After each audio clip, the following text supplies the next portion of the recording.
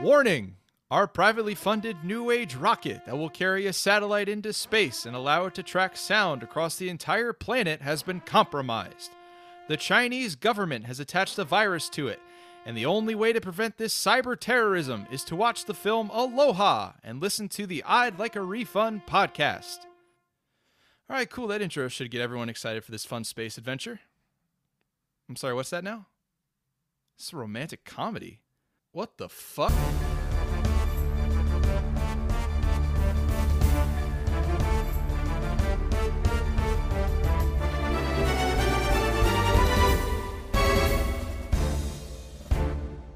Welcome to the I'd Like a Refund podcast. I'm your host, Ryan. Joining me, as always, my good friend Cameron. Cameron, how we doing? What's up, dude? I'm great. I can't wait to talk about this movie. Yeah, it's because you loved it so much. I know, we're all really excited. This was a movie. I can't wait to talk about what you texted me during your watch. I can't wait to tell everybody what you said to me. Of course, joining us again is Joelle as well. Joelle, what's good with you? Joelle as well. I like that. Like it rhymes. You can copy. I own the copyright on that. Damn. So I can't get like shirts made or anything. Joelle as well. Joelle is well or Joelle as well. I filed the paperwork for both of them. You got the Joelle is swell. The trademark, actually. Yeah. I basically just patented your name, and I own that now. It's a trademark. That one. Yeah. Patent. I messed it up too. Yeah. Oh, there's the cat. Oh, man. She wasted no time today. She introduced herself early. She said, "Hi, my name's Peppa." Like the pig? So, actually, her Instagram is Peppa, not the pig. Wow. Shout out to my sister's cat's Instagram, at Peppa _ not the pig, I think. I'm glad you said the Instagram handle. I probably would have screwed that one up too, like I do every week. Is it I'd Like a Refund? Well, we are here to discuss in our latest episode the classic film Aloha. But before we get started, Joelle, as always, you got a fun little thing to kickstart us for it. Really quick, there's a good there's a pre-question. Have either of you been to Hawaii? Yes. I have not. Damn it. Okay, well that kind of ruins it, Cameron. But we'll sorry. still go with it anyway. If you were to go to Hawaii, what would you be most excited to do? Like, why would you want to go to Hawaii? Cameron should go first. So Cameron, you should go first. Yeah. So he could tell us some of the things that you can do there. So I actually went to Hawaii to volunteer at a camp for kids with heart disease. Oh, that's nice. That's so cool. Yeah. So it was a super awesome. Time. Got to meet a bunch of families, hang out with them, meet a bunch of kids, learn about them, make friends and everything. This was back probably when I was a freshman or in high school, sophomore in high school maybe. And I'm still friends with all the families on social media. That was one of the cool things about Hawaii is, especially in, when we're getting to know these families, they really pull you in as in you are one of them. Like, it would, and they eat so much and there's so much good food. Like, there was the food that was provided by the camp and like no one ate that because afterwards there would be like everyone would be like, oh hey, I have this pig that we can just eat real quick, or like they'll catch stuff in the sea and then they'll cook it up and catch stuff in the sea. Yeah, exactly. It's like that scene from Forgetting Sarah Marshall where they make did you have to gut the pig just like Jason Segel did in that? Yeah, exactly. Chase it down. No, but it was a super cool experience. As far as stuff that we did, most of the people went swimming with sharks. They got in a shark cage and everything. Oh, that's so sick. I get really bad seasickness, and so I couldn't go on the boat out with them, so I actually didn't do that. But that was a possibility of things that you could do. We did like a zip line course. That sounds fun. That's fun. Yeah. The beaches were so cool. I've never been in a warm beach before. Like, I've never been in water that was naturally warm before. And when I got on the beach, went into the water, I was like, what the heck? This is crazy. I would never expect it to be so warm. But, the best thing about Hawaii was, being on the coast and just, you're out in the middle of not in the middle of nowhere, but you're out where there's no lights or anything. There's no light pollution. You can just look up and, like, the sky is incredible. Like, in the movie when they're talking about the sky, that is one thing I like. When they showed the stars, I was like, that is the one thing I will never forget about Hawaii, was just how gorgeous the sky is and how I've never seen it like that anywhere else, because it really is stunning. That's awesome. Yeah. Ryan, any of that sound particularly exciting to you? I mean, yeah, it all sounds super fun. I already know what your answer is going to be, so I'm not going to take that. You can pick it. If I don't want to take. I know what yours is going to be, and I'm not going to take it because it's not. Sure. It wouldn't be my answer anyway. So okay. I would want to remove the village people from their land and build a space station to launch a rocket into the air. They get 2 mountains, though, right? They get 2 mountains. No, we promised 2. They only get half of a mountain. And no cell service. No cell service. I don't know. I really like just being on the water. So I would just spend all my time at the beach probably. But I would want to take in like all the customs and stuff too. I think of the things that you mentioned, Cameron, that sounded the most fun to me was the zip line course, because I've always wanted to. Yeah, that's fun. I've always wanted to go on a zip line like that. Is it one of those where like... Have you never been on a zip line?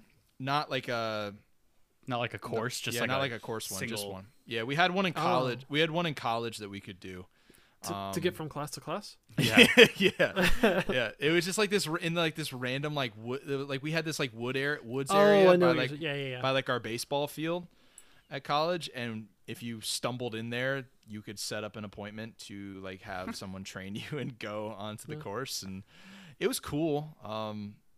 That was the same time where the one time I went there and I didn't go on the course, I dropped a cinder block on my foot and broke it. Oh, well, that's fun. Well, yeah. So should have ziplined. I should have. Yeah, I should have done that instead. So yeah, that would be fun. But mostly, I would just want to do anything that involves the water. That would be that would be fun. And there's lots of that there. And launch a rocket into space. Yeah. Yeah, of course. All right, Joel, what's your answer going to be? I know for sure what it is, though. Well, I'll save it for last then, because I would also want to eat a lot, like Cam said.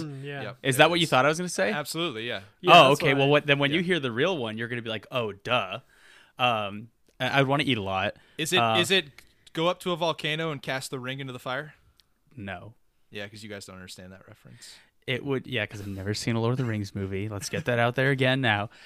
Eat a lot, same as you, go in the ocean like crazy. I would love to cage dive with sharks. I'm sorry you didn't get to do that, Cam. That sounds like fun. But like the number one thing I want to do if I ever go to Hawaii is go see where they filmed Jurassic Park. Oh, there's like tours that you can do. That makes sense. They actually, where the helicopter lands when they first get to the island, like that waterfall, you can hike to it, and I already love hiking anyway, so I'd go hike out there and go check that out. Which island did most of that shooting take place on?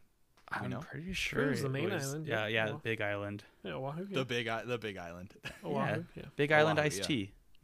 Shouts to Big Island iced tea, Murrieta, non-sponsored. We can't have another beverage as a sponsor on the show. We've already locked in our answer. I will say, well, the interesting thing for me in Hawaii was getting to Hawaii and like not having Simply Lemonade.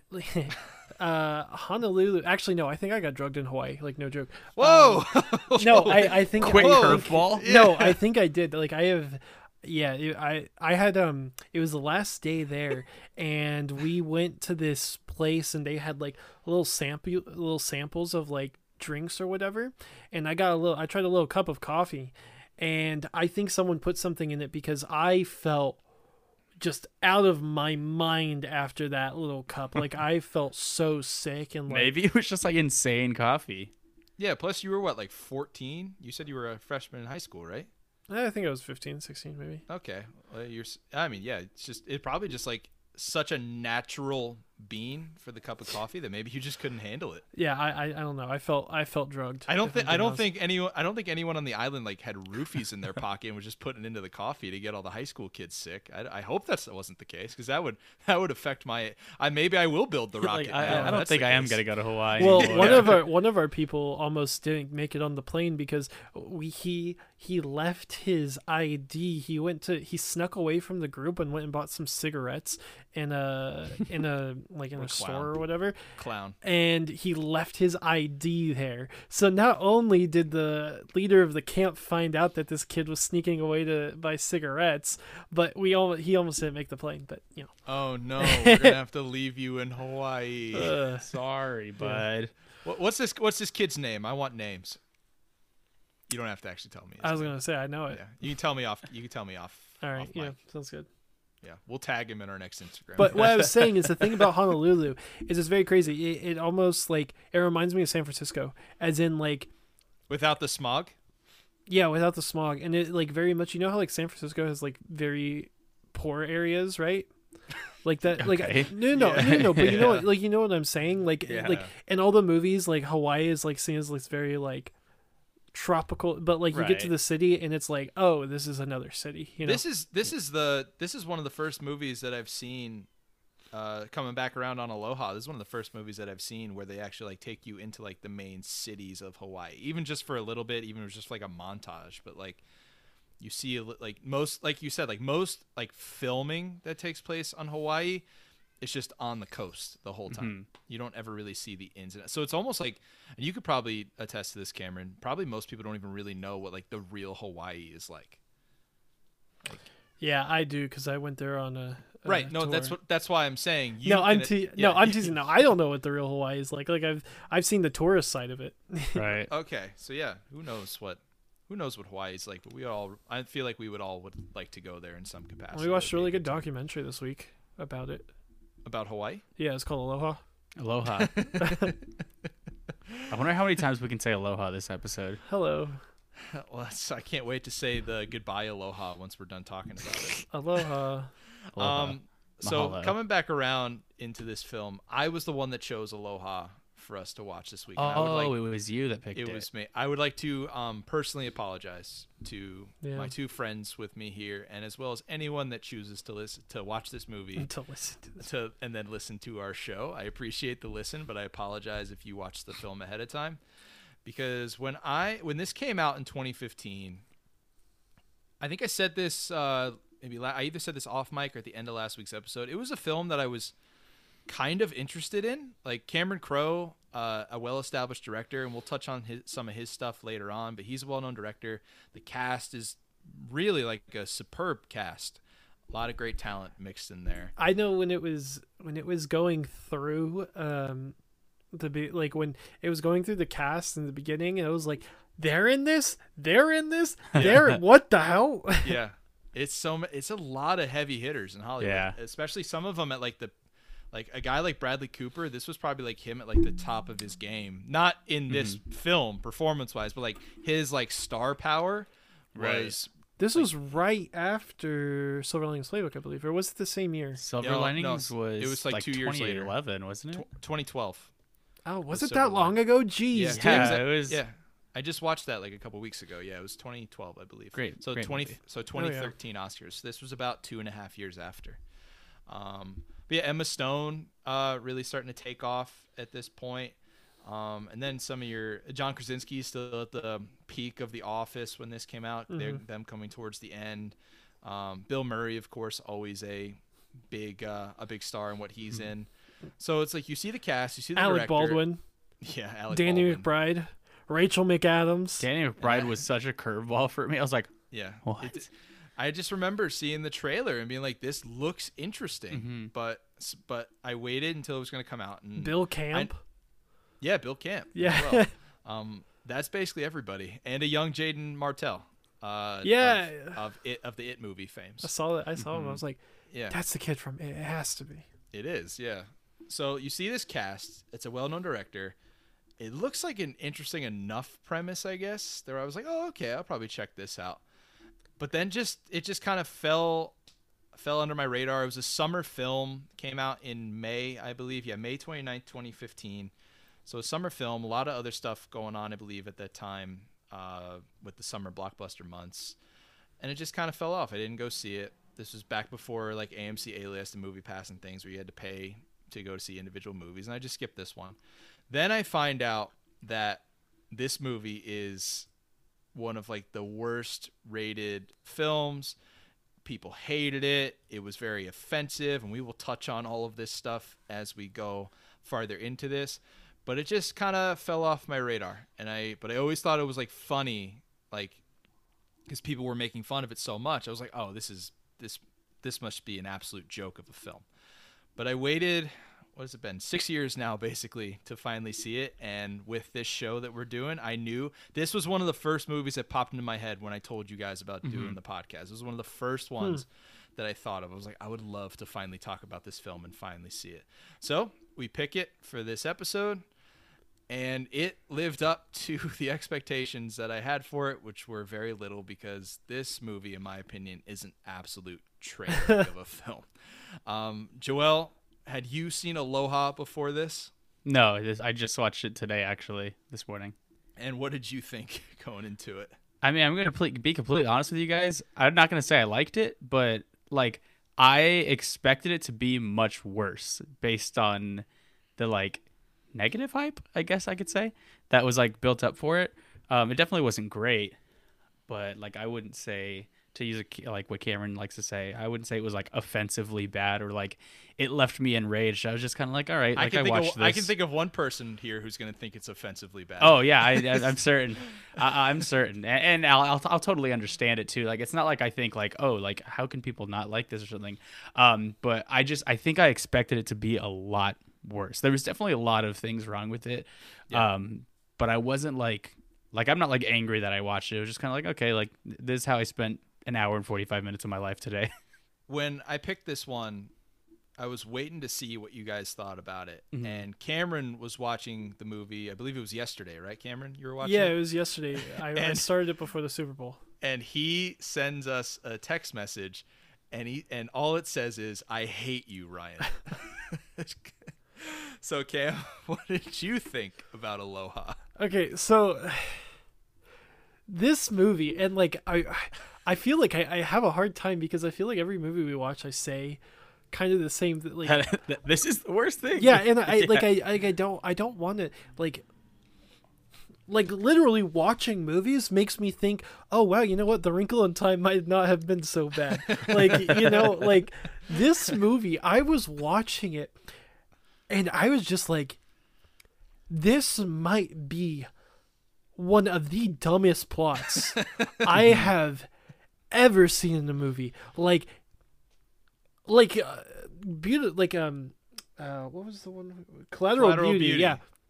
Like that plot was really stupid, right? Like it was vile, but like I don't want to like, it was linear at least. Like I don't want to like come on the to the defense of Collateral Beauty, but like we talked about this like something was there, right? Like they went around it the entire wrong way by trying to make it like a feel good movie or whatever.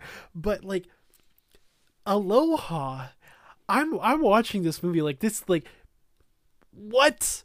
This movie is dumb. It's what you like. It's a, you said it in the intro, right? And this was the point. I'm like, so there's a guy who is going to Hawaii and he's doing contracting work so that they can build a rocket and shoot it into outer space above the Hawaiians. And there's like this conflict of like, oh, well, are we, ethically, are we wrong for invading their space kind of thing? We took their land. Are we also taking their sky?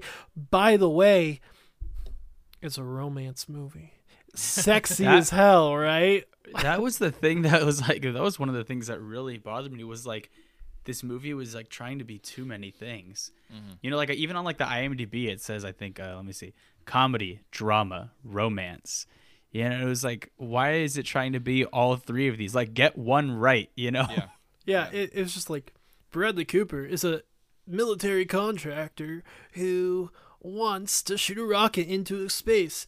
Isn't that sexy? Like, it's just, what? I'll be honest with you. Maybe it was because I was like pausing and like taking notes throughout the watch, and it was my first rewatch. I didn't really know what the plot was until it was confusing. Until like halfway through the movie, you have no clue like what's really happening. Yeah. I don't understand. It made no sense. It was like, well, it opens up with like trying to like explain like Bradley Cooper's past and like what exactly he's doing. It opens up with a really stupid narration by him. Yes. But it goes super fast, and it's like, okay, and it's like not until halfway through, that you like realize like everything, like Bill Murray's character is thrown in there. He's like, oh, there's this billionaire that I'm doing contract work for, and it's like, He's a government contractor. This is whoa. No one wants to watch this. No one wants to watch this. He's a government contractor struggling with the choice between his former girlfriend he hasn't seen in 13 years. That's married. And it's married with 2 kids.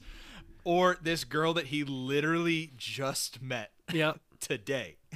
But also I'm a lone wolf. Also. And there's going to be this rocket shot up, and gets hacked by the Chinese. Yeah, we don't know that until the very end. Yeah, until 20, 30 minutes left in the movie. And he destroys the rocket to get the girl. Bill Murray's a classic mustache twirling villain at the end of this. This nice, I can't believe they didn't see my rocket with the weapons in the air. His line is something like, "Your life's about to be very difficult." It's like, okay. Yeah, it's like, that's creepy. Yeah, I was mad at Ryan because I was like, this is legitimately one of the dumbest movies I've ever seen. Yeah, we're on a hell of a hot streak. When we started off this show, we were doing movies that weren't honestly too bad, like The Greatest Showman, and I say that now having watched more movies. Exactly. The Greatest Showman, Fallen Kingdom, Green Lantern, honestly, give me Green Lantern, right? I think our last 3, Collateral, Beauty, Couples Retreat, and Aloha, are just such a run. Yeah, they're they really get to the awfulness, and we gotta pick some stuff that's I think they're good because I actually do think they're good movies to have on the podcast. Oh because yeah, they're bad in very different ways. Yeah, right, and we can show they're different genres, and we can pick apart. What those meow we can pick apart what those genres, what you can do right and what you can do, what can be done right in those genres, and how you can go wrong. All the many ways you can do it wrong. Yeah, exactly. It's not just one way. And Aloha takes all of the ways you can do a romance movie wrong and does every single one of them. It's really funny because we want to talk about Sony Pictures, who is the distributor for this film. I don't know if you guys remember this, but if you remember back in 2014, Sony had the email hack. So a bunch of different movies. What was the interview, I believe, was the main catalyst of controversy, right? The one with Seth Rogen and James Franco. There was also there's also the stuff about Spectre. Yeah. And that was when they were like, this script is shit. Yeah. Well, I mean, she's not with Sony anymore, but if you remember Amy Pascal, I believe she was the president? No, she was the co-chair of Sony Pictures when this leak happened. Mm-hmm. And some of her emails got leaked out, including one that we have here in regards to Aloha. So I'm going to read you guys the dialogue from the email real quick. She wrote that in many aspects of this movie's characters and plot, she said that it made no sense. And this is her direct quote that I'm going to read to you now. "I'm never starting a movie again when the script is ridiculous and we all know it. I don't care how much I love the director or the actors. It never, not even once, ever works. As much as I want movies to release, this is way worse. At least the marketing departments at both studios have something to sell that looks big and glossy. We have this movie in for a lot of dough, and we better look at it. Scott Rudin didn't once go to the set or help us in the editing room or fix the script." If you're not familiar, are you guys familiar with Scott Rudin?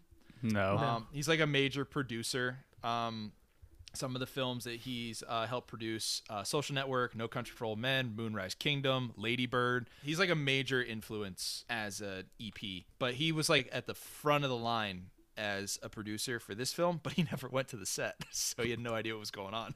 Huh. So that is the co-chair of the studio that is distributing the film, just blasting it. And this is just the only one that I could find about this film. I'm sure there was much more spoken about. So we want to talk about us maybe not liking it. Even the people that were in charge of making this movie and distributing this movie did not believe in this film. I really wonder what the cast thinks of this movie.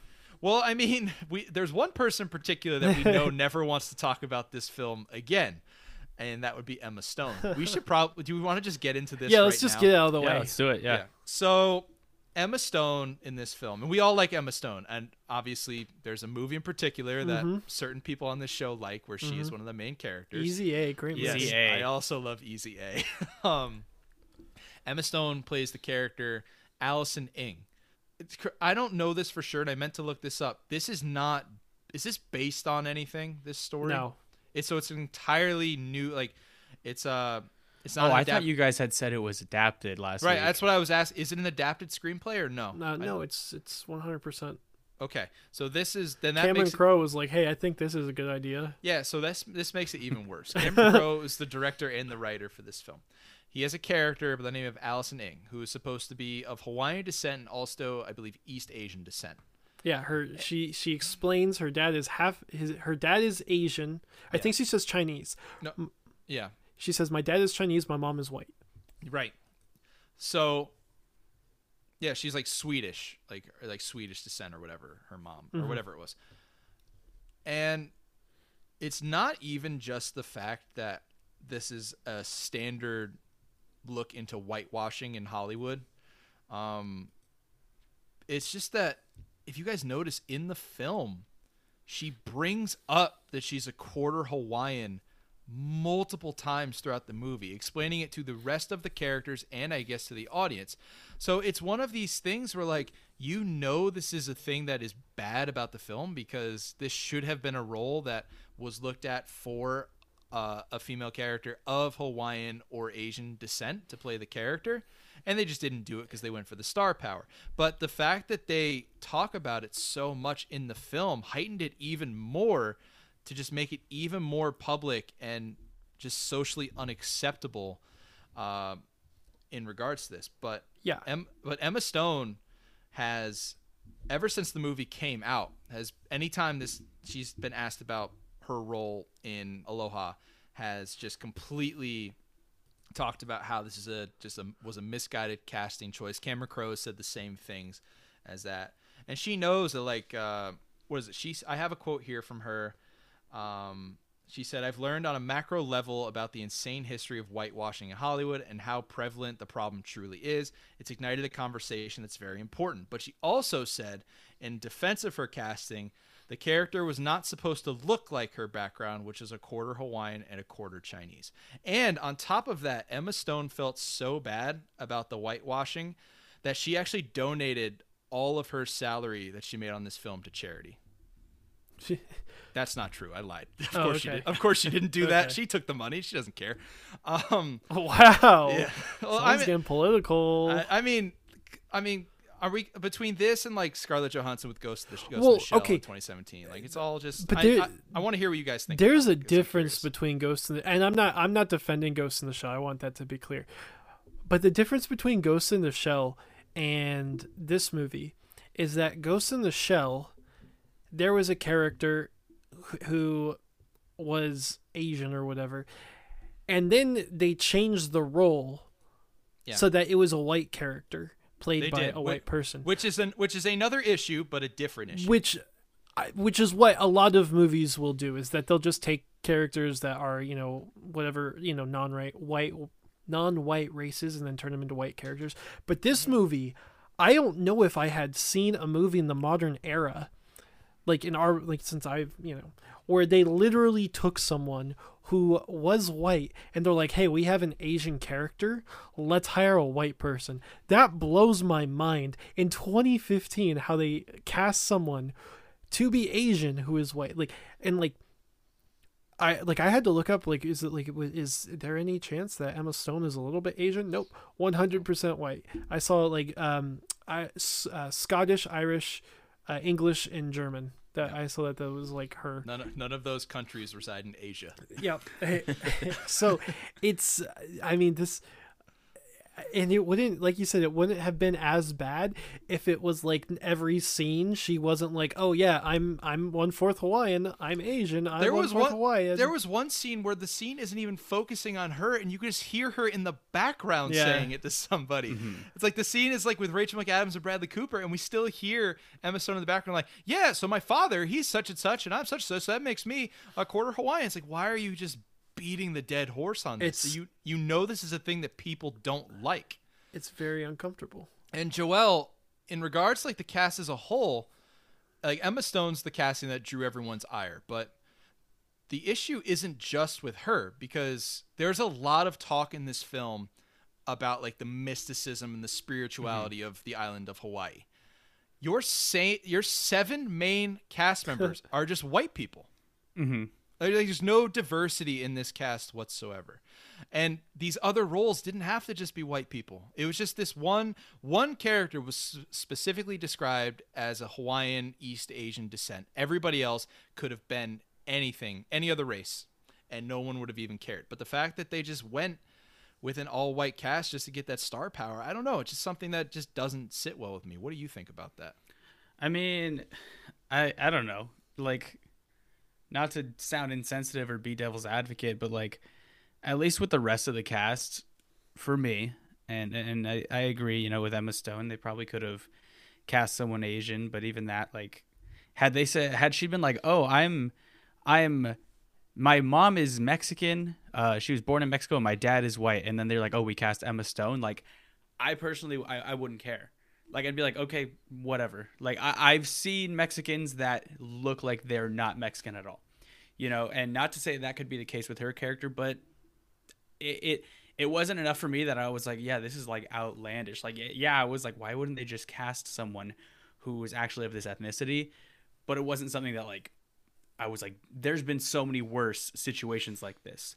But with like the main cast, I think a big part of that is the fact that they're all these military people, you know, and if you're going to these military bases all over around the world, you're going to have people living there that aren't of that race, you know, that aren't of that actual descent. And so like with all the main characters being white, it's like, could it have been a little more diverse? Yeah, absolutely.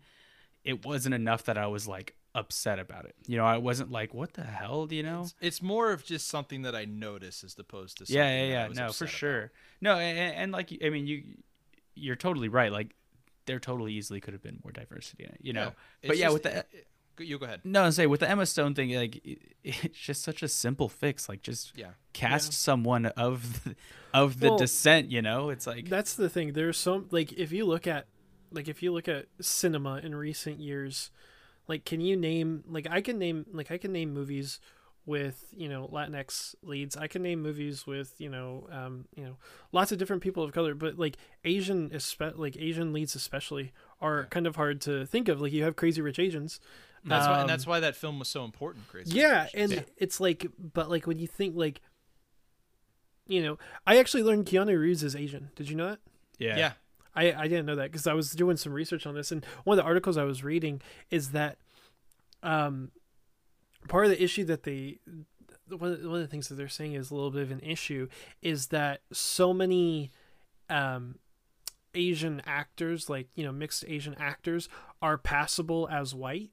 Yeah. Right, that they said like maybe Cameron Crowe was looking at those actors and like, oh, okay, well since Asian actors are passable as white, I can cast Emma Stone as an Asian character, which is obviously the wrong way of going about it. But thinking, but the thing is like there's not like that's the crazy thing is like in these roles where there could have been any race, they put white people. Right. But then in the role where they specifically said a certain race, they still put a white person. Exactly. Right. And like I feel like that's more like that's kind of the big issue there. Yeah, for sure. It's just a thing that I honestly don't know if they just never mention in the film what her descent is, even if you just rewrite it where it's just like she doesn't have to be of Hawaiian descent. Maybe she's just lived down the island her whole life. Well, that's the thing. Like, she could have just... There's so many solutions to this, Again, the easiest one is just cast differently. Also, cast some of the descent, But like you said, Olivia Munn would have been perfect in this role. Oh, she would have. Yeah, she would have been perfect in this role. She was too busy on X-Men Apocalypse. Oh, okay. like literally, think of this role as Olivia Munn. She would have been absolutely perfect. Mm-hmm. Yeah, and maybe she's not as good of an actress as Emma Stone is, but I think it's negligible. Emma Stone's acting in this movie was not a strong point, though. Was anyone's?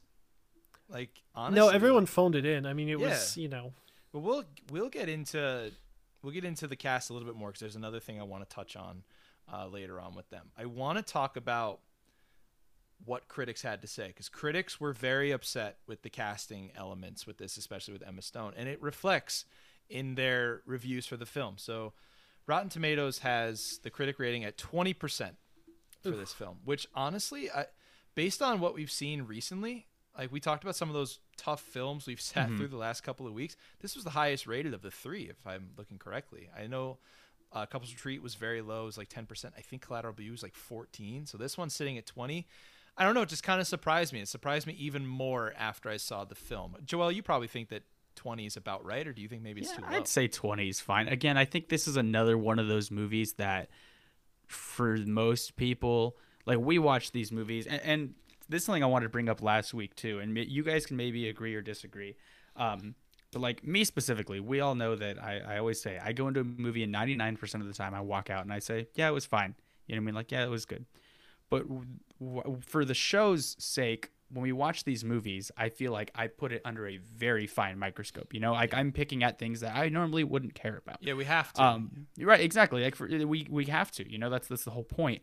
But again, I think the general public doesn't think that way. You know, more often than not, they're not really thinking about that. And I think this is that type of movie, especially, you know, star power wise, and just like general content. You know, it's like this is something that, you know, Joe Schmo is going to go to the theater and walk out of it like, oh, it was okay. You know, they're not going to love it, you know, but maybe they'll be like, it was whatever. I see your point, and in most cases, I would agree with you on that. But with this one, the numbers speak against what you're saying, because the audience score for this is at 28%. Yeah, I was going to say I disagree with Joel. And well, that goes with what I'm saying. Well, I thought you were kind of saying that like audiences aren't going to look into these things as deeply as like a critic. I'm not saying that an audience is going to give this like a 50 or a 60 or 70. Like I think a 20 is about right, because I think, you know, if you go into it and say 10 people went and watched this movie, at least 2 of them are going to walk out of it saying like, yeah, it was fine, because they're not looking deep into it.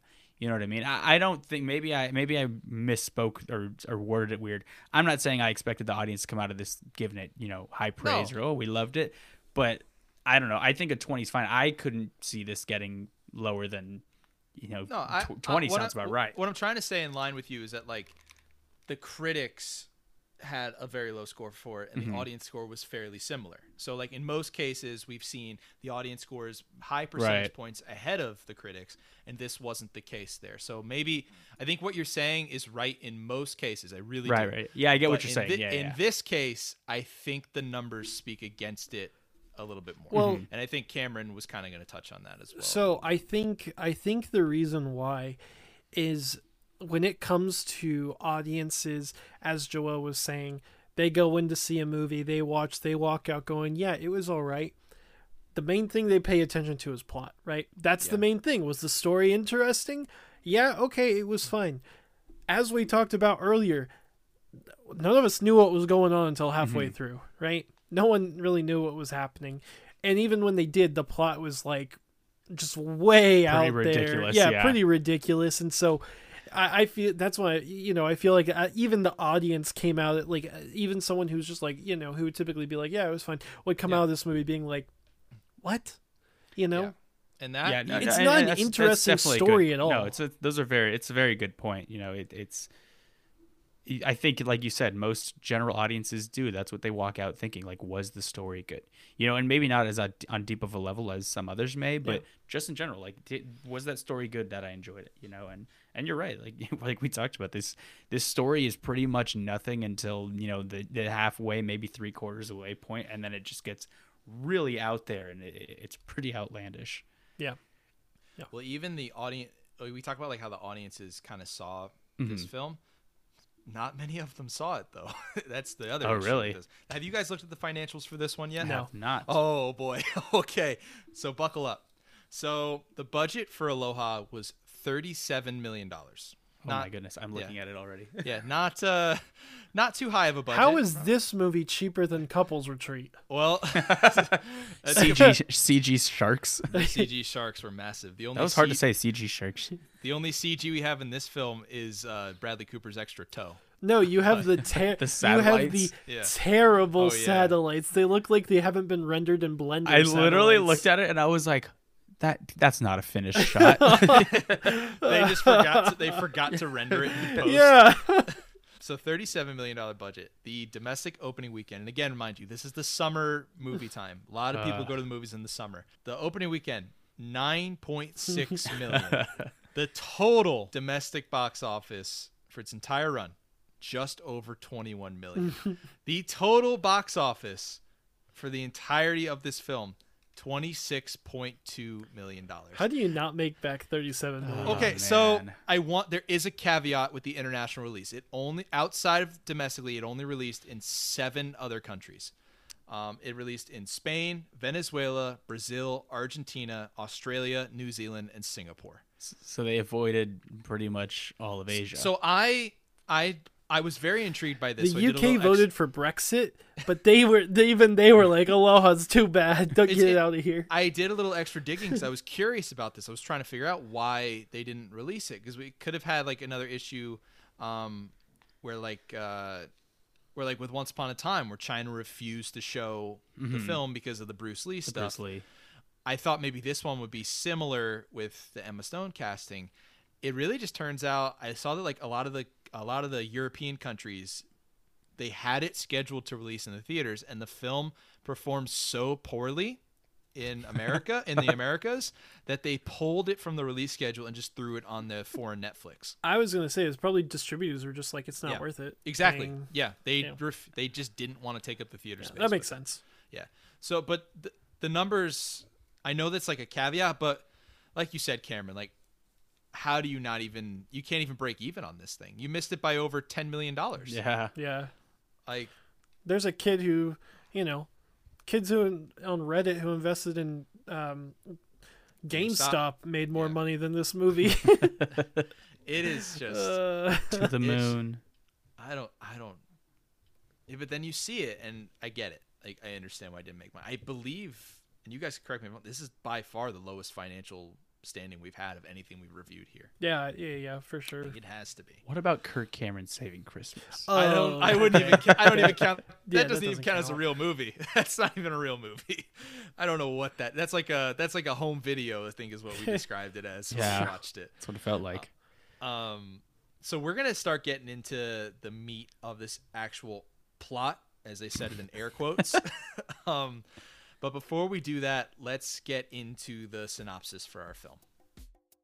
Disgraced Air Force pilot Brian Gilcrest has been given a second chance with the U.S. government to oversee a top-secret project in Hawaii.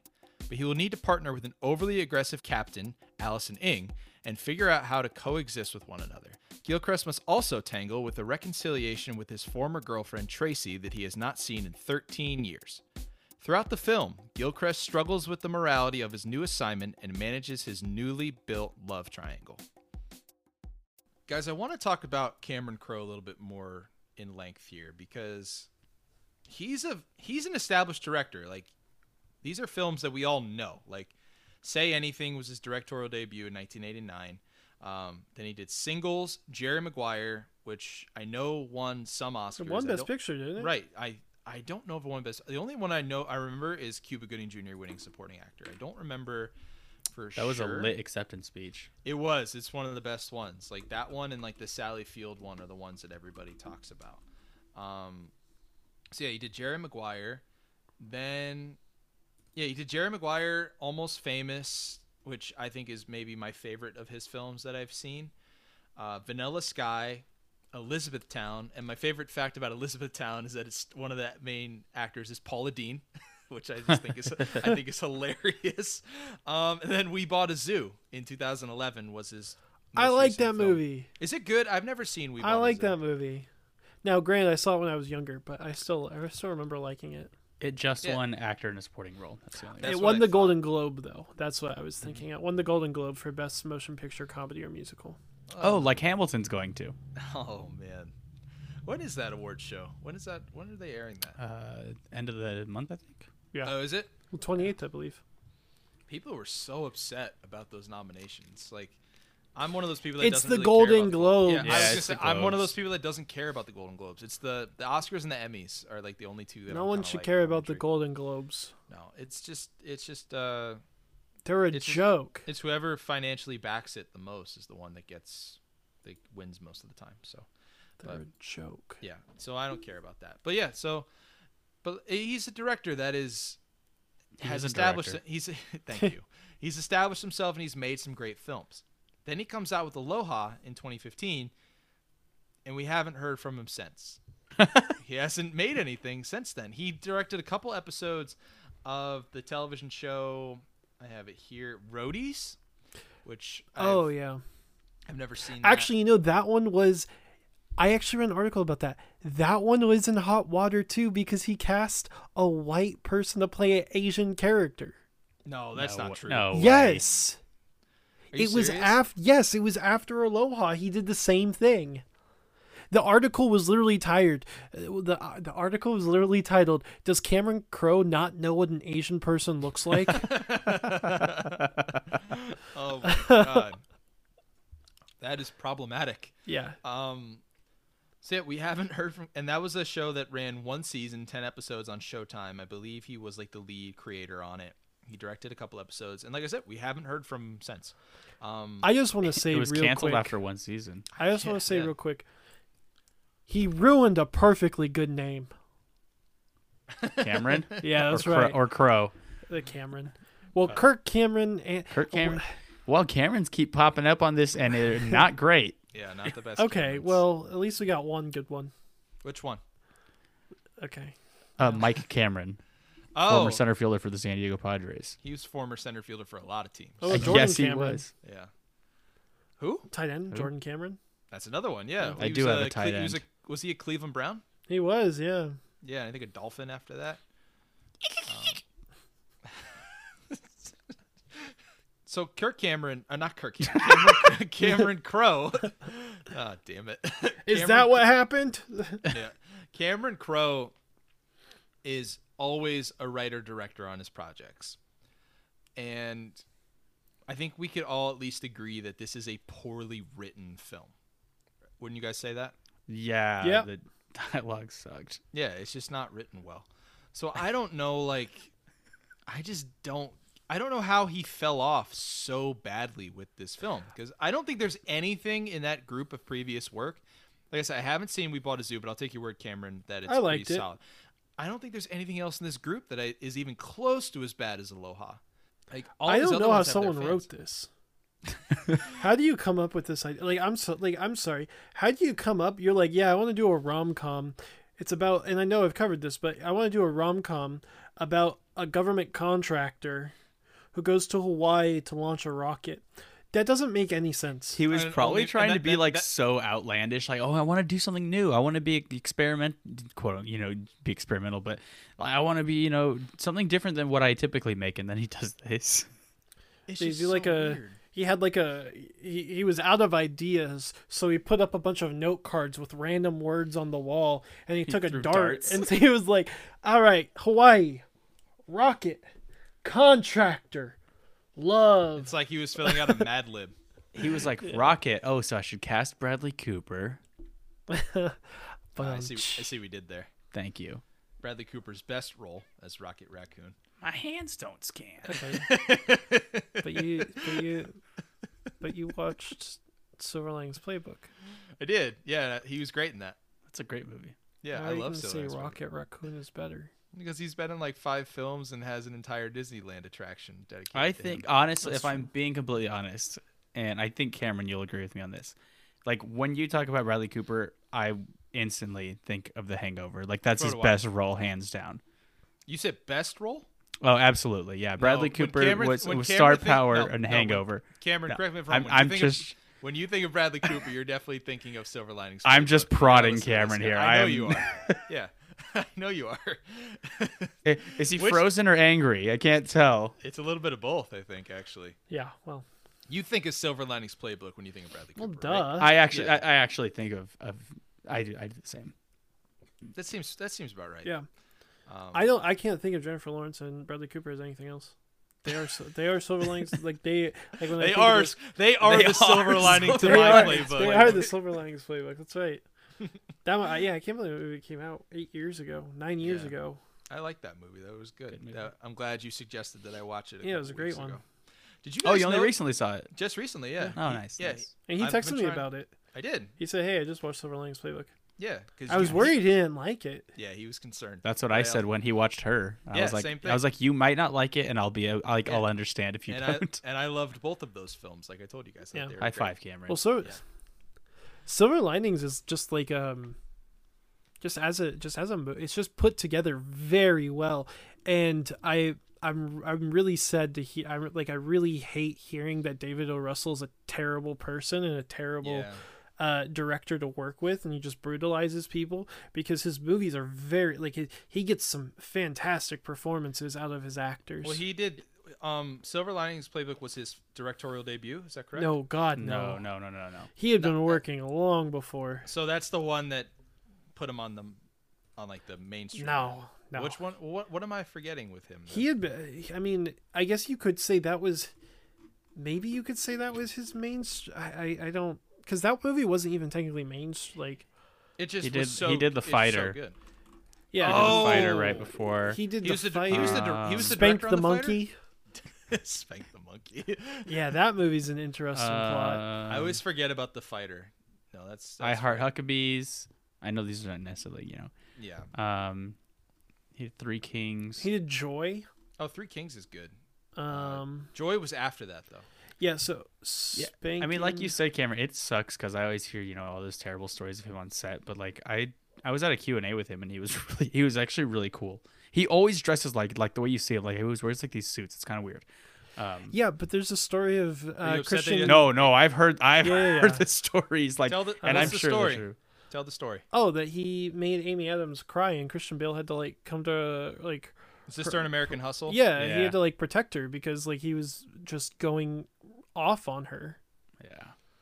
I mean, he had worked with her before, right? She was in The Fighter, right? That was her. Yeah. I mean, obviously people choose to work with him because they know that he will push you to. I forget exactly what the story is, but he obviously gets stuff out of actors, and people still choose to work with him because they want to get to that level.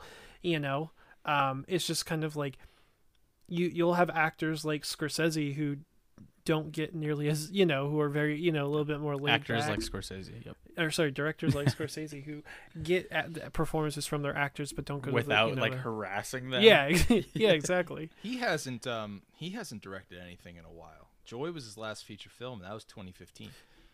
I know he's got another project. It's because he saw Aloha and just decided to quit. Yeah, funny thing, bringing us back to Aloha. This was in development hell for a little bit. Cameron, do you want to make your point on David O. Russell? He's working on a movie right now with Anya Taylor-Joy, Rami Malek, Margot Robbie, Christian Bale, John David Washington, Zoe Saldana, Robert De Niro, Timothy Olyphant, Michael Shannon, Mike Myers, me at Timothy Olyphant, Chris Rock. I mean, you say Mike Myers? Yeah. Nice. So no one will ever listen to Queen on the radio. So like I said, people people want to work with him. Yeah. I guess it's just a directing style that doesn't vibe with some people, and that's okay. It's just some directors are just like that. Yeah. I want to come back to Aloha because we have to.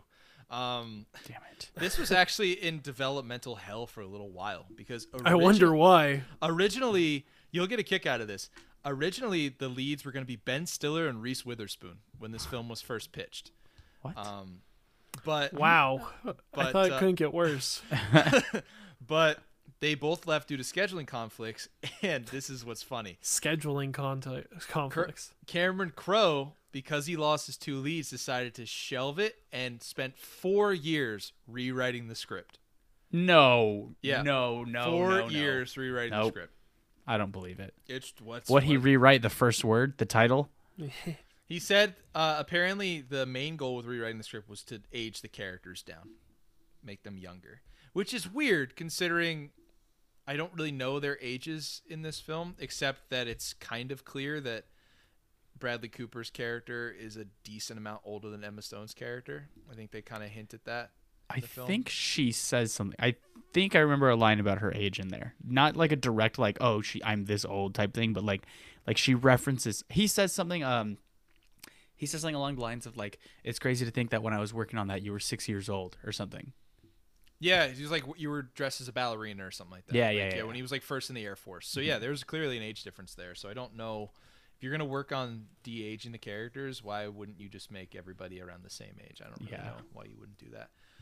But that's another thing that M. Stone actually talked about, because it in regards to like talking about like the whitewashing thing. She also said that another issue in Hollywood is that female actresses have to be the romantic interests of much older male actors, and this was another case of that. As everybody talks about how you don't see, as like female actresses get a little older, they start losing out on roles because the roles that should be made for them are just going to younger actresses. Yeah, that was one of her points. The movies where the women are older romantic partners, that's literally like the plot is that they are an older romantic partner. Yeah, so it's really unfortunate that there are still movies like that. I think I don't want to say that we're maybe going away from that, because there's not enough examples still that we are going away from that. So hopefully it's something that gets rectified in some form. Well, that was actually part of the conversation from Malcolm and Marie. Right? That's a good point. Yeah, that's a good John point. David Washington's so much older than Zendaya, right? Mm-hmm. And like it was one of those things where it's like, oh well, she's. It's kind of one of those things that goes both ways, because Zendaya's like, no, like I'm not a child, I'm a woman, but like it is like one of those things where it's like, oh okay, just another example of an older man with a much younger woman. Yeah, there's Hollywood there's a pretty decent age gap between the two of them, because Zendaya is not that far removed from Disney Channel. So yeah. All right, so let's get into the real crux of this thing. Let's talk about the plot of this film. I'm going to need help explaining the plot on this one, because like I said earlier, I'm going to need help understanding. Yeah, I didn't really understand what was going on until almost like the very end of the film. I had no idea. So this one kind of starts out like it does like a little narration to explain why our lead character is heading to where he's going to in the film, the classic tell don't show kind of thing that they're doing there. I have a question for you guys. Sure. And this is part of the reason why I had a hard time following along. I don't know if it was just my sound system, but I haven't had this issue before. Was the sound mixing weird in this movie? Did it sound a little bit off to you? I'd have to go back and watch again. Okay. Yeah, I didn't notice anything. Okay. What issue did you notice? It just seemed like it just sounded like it was mixed weird. It was probably just my audio system. Like, it was mixed like a Christopher Nolan movie. I was gonna say. Okay, yeah. So it's like the background track was really loud. I had a hard time hearing a lot of the dialogue. It wasn't anything with your audio system. John Krasinski just doesn't talk. Oh my god. Oh my god. I have so much to say about his character and some of the other ones. I almost forgot. I want to bring this up. How did you guys watch this? What do you mean? Like where did you find it? Amazon? Did you guys pay? Yeah. Yeah. Oh, I didn't have to pay. Did you watch it on Pluto TV? I did, yeah. But it had ads, didn't it? Yeah, but it was fine. I thought about downloading Pluto for something the other day. Like, what is it? I don't even know what it is. Like, is it like a streaming service? I think it's like a Roku kind of thing, except okay. The box. Yeah. Like it's honestly, I hate ads so much in movies. Yeah. That it was either spend the $3 and watch it without the ads, or suck it up through the ads and get through it. And I just decided to. I watched this movie before and after the Super Bowl. I watched most of it. I watched an hour of it before and half hour after. It was a good break because I needed to. That's the other thing we didn't mention. This is an hour and 45 minutes. This movie, and it certainly feels it, and then some. But this kind of works in line with the timeline and like the plot of this. For a movie that's that long, it's just another movie where it doesn't feel like anything happens. Mm-hmm. Well, it starts off Bradley Cooper. He does his like narration where he's like, oh yeah, I did contract work, or oh, I was in the military, and oh, I got out of the military. And then he's in the plane and he's landing in Hawaii, and they talk like, oh, hey, we got to do this gate blessing or something. And he talks about Bill Murray's billionaire who got rich off of the 2008, stock thing. And then, who he used to work for. Right. Yeah, who he used to work for, and now he's working for him again. And he lands, and, Danny McBride's character is talking to him, and John, Bill Murray's character. Yeah, what's up, Joel? No, I was doing Danny McBride's hand. Oh, okay. You mean his crazy character, hand, Colonel crazy fingers, Colonel Fingers Lacey. Yep, yeah, Colonel Fingers.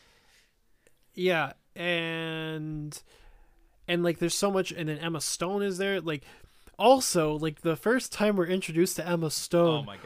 Oh my god, the overacting! I felt embarrassed. I was like, how'd she go from this to like a year later? She was filming a lot. Did you notice Did you notice the cut when we first see her, where it's like a rapid zoom? It was awful. I instantly my mind went straight to the fact that I saw on IMDb that it said comedy, and I was like, oh, so this is what we're doing here. Like, I expected more of the movie to have like weird cuts and camera movement, which it still did, but that first like punch zoom, I was like, what the hell? It's like the editors were like, hey, let's be super stylistic with this movie. Yeah. And then after the first 10 minutes, they're like, actually, no, we're just gonna cut the rest of the movie. Yeah, we're like just a gonna normal cut it movie. as basic as possible. It's almost like with her character, like it's almost like, let's say they filmed this in like order, and we know they didn't, but let's say that they did. It's like she was playing a character early on that is so aggressive and so upfront with all of her dialogue, very matter of fact, almost like putting an exclamation point after every sentence that she speaks. And then you hit like the 30-40 minute mark, and that goes away. You know what? That's just like so it's like they noticed, but they didn't give her the note until they were like halfway done filming. You know what? That's actually a really good point. Is I guess now that I'm thinking back to it, like her character feels massively different. Yeah. At the like it doesn't feel like that is something that's true. It's like her character is not consistent at all. No, it's so off-putting. Like you first meet her, and she's just so. It's not that she's unlikable. It's just that she's obnoxious. She's annoying and obnoxious. And don't get me wrong, I like the second half character more, but it's a different character than the first half. Yeah. And the characterization. Let's just talk about it now, because like. Some of the ways that they utilize these actors is just ridiculous. Like, John Krasinski's the one that annoyed me the most. Oh. You took arguably the most charismatic actor from like your hit television show, The Office, if not the most, one of the most. He has like one line. One actual line. It's all, and it's in like the very first scene when he's flying the plane to land on the island. He doesn't talk the rest, and they have this stupid trope that they do in the film whenever he's in the scene with Brian Gilcrest, Cooper's character, where he just like caresses his shoulder and his arm and like nods or like gives him like a point, and it's just like, this is how he's supposed to communicate. And you think it's stupid every time it happens until it happens the very last time, where it goes incredibly stupid. Yeah. Because then we get like closed captioning on it. It is. Dude, I just started laughing. I was like, I can't believe I'm watching this. I can't believe this is happening. I have never cringed as hard as I did. Like, I was just like, when that happened, I was like, you've got to be kidding me. Dude, one of the lines in the little like captions literally says, yeah, this is awkward. And I was like, yes, it's very awkward. It's just like, he's hugging him. And he goes, did you sleep with my wife? Yeah. It's like, no. No, I slept with Ing. Yeah. And then he's like super excited. He gives him a big hug. I mean, I thought we were going to save that to the end because that was the end of the movie. But, I mean, that scene, it's like, this movie is not self-aware at all. It's not meta at all.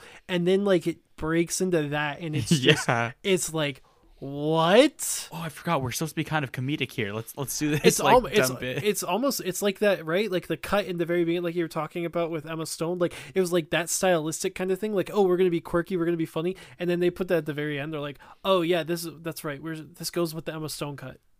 Oh my god, it was ridiculous. It was awful. This is not a funny movie. Like nothing in this movie happens, and they have funny actors in it. The one time I laughed was when she said, "Who's Brian?" He said, "I'm Brian." He like yells, "I'm Brian." I was like, "Oh my god."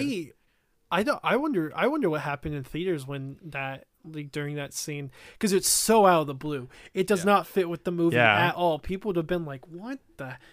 It's like when I went to go see Silence, and they had the the audio description version on. It doesn't fit with the movie. You're like, what's going on? Right.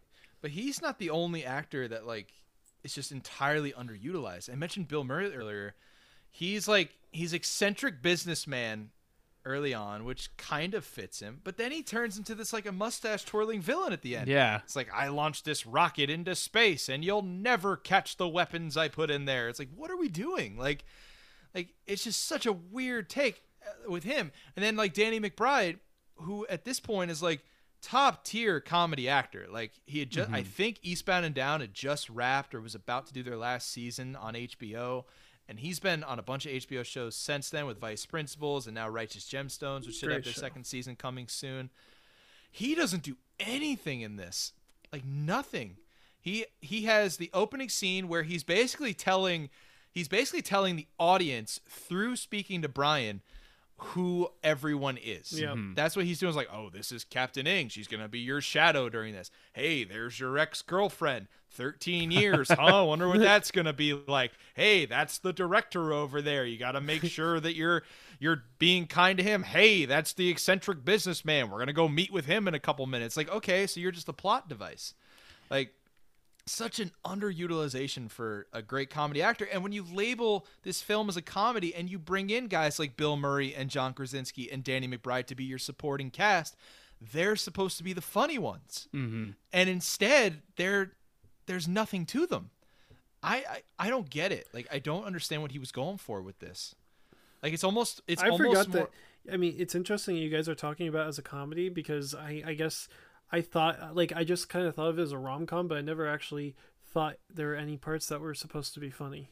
And I felt the same way. Like, the only reason I kept thinking back to, comedy is the fact that when I looked at the IMDb beforehand, I noticed right at the top, the first one it says is comedy, and then it says drama, romance. Yeah. It doesn't say drama, romance, comedy, romance, drama, comedy. Comedy is the first thing that it says. And so I was like, okay, this is going to be kind of funny. Bradley Cooper, Emma Stone. And Crow's films have a tendency to be that way. Yeah, Jerry Maguire's not a comedy, but has a lot of funny moments. Almost Famous the same way, amongst others. So it fits his style to think it's like that. Yeah, and so the whole time I was watching the movie, I was expecting these kind of comedic bits to it, and it just didn't have that. Anytime they tried it, just doesn't land. Get it? Land? Like planes landing? Get rockets? I don't get it. There was one cast member I wanted to bring up to the group because I wasn't sure how I felt about her character. Did we like the portrayal of Rachel McAdams' character in this? No.